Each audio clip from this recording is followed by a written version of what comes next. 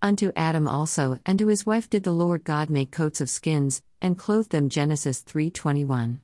Yet it pleased the Lord to bruise him, he hath put him to grief. When thou shalt make his soul an offering for sin, he shall see his seed, he shall prolong his days, and the pleasure of the Lord shall prosper in his hand. Isaiah 53:10.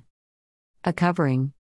God created all things perfect in 6 days, but Adam and Eve sinned soon after that, and God himself, a holy God, slew animals of his own creation to cover the sin of his creation. Most Christians do not realize that God was the one who not only killed first, but by doing so, was sacrificing animals on behalf of his creation to cover them. Perhaps with the warm blood still dripping from the skins, God clothed Adam and Eve when their own efforts of sewing fig leaves together failed to forgive their sin. Genesis 3:7. The example of Israel. This shows the faulty efforts of humanity and religion to forgive and cleanse our sin.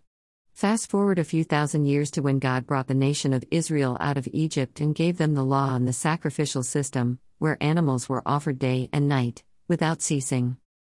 The Israelites continued to sin, rebel, and turn to idols, leading God to send prophets to call them back to the covenant. Some did, but many did not, and God sent the prophet Isaiah between 740 to 700 BC to proclaim to them not only judgment, but also of one who would be the last sacrifice. In one of his suffering servant passages, Isaiah spoke of one whom the Lord would bruise, or sacrifice, as an offering for sin. Not only that, but he told of the blessings the sacrifice would have because Jesus would offer himself willingly, John 10:18, as the Lamb of God, John 1:29, 36.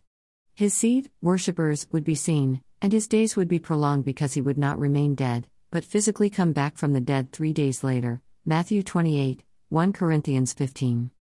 God's work. Who did all of this? God did.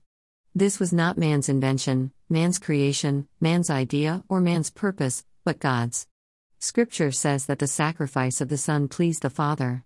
This does not mean God was sadistically looking forward to it, but was pleased with the Son's obedience and willingness to offer himself out of love, John 3:16, and to fulfill the demands of a holy God, Matthew 5:18, Luke 24:44. First, the Father did not turn his face away from the Son at the crucifixion, Psalm 22:24. God cannot be separated from God.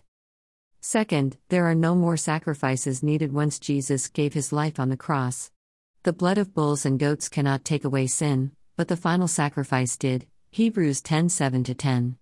Thus, the Roman Catholic view of communion is heresy, which repeatedly sacrifices Christ, Hebrews 10:11-14. Third, man-made religion, whether it literally offers sacrifices or not, are an offense to the God who provided the only way to salvation, John 14:6. A greater understanding. This has tremendous theological implications. Understanding the two simple truths that God offered the first and last sacrifice will help you have a greater understanding of the Bible.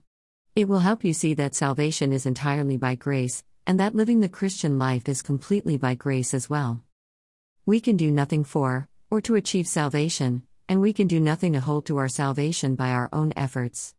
Only Jesus, who is the last sacrifice, and God the Father, who provided the last sacrifice, can guarantee eternal salvation, a true salvation which cannot be lost or rescinded.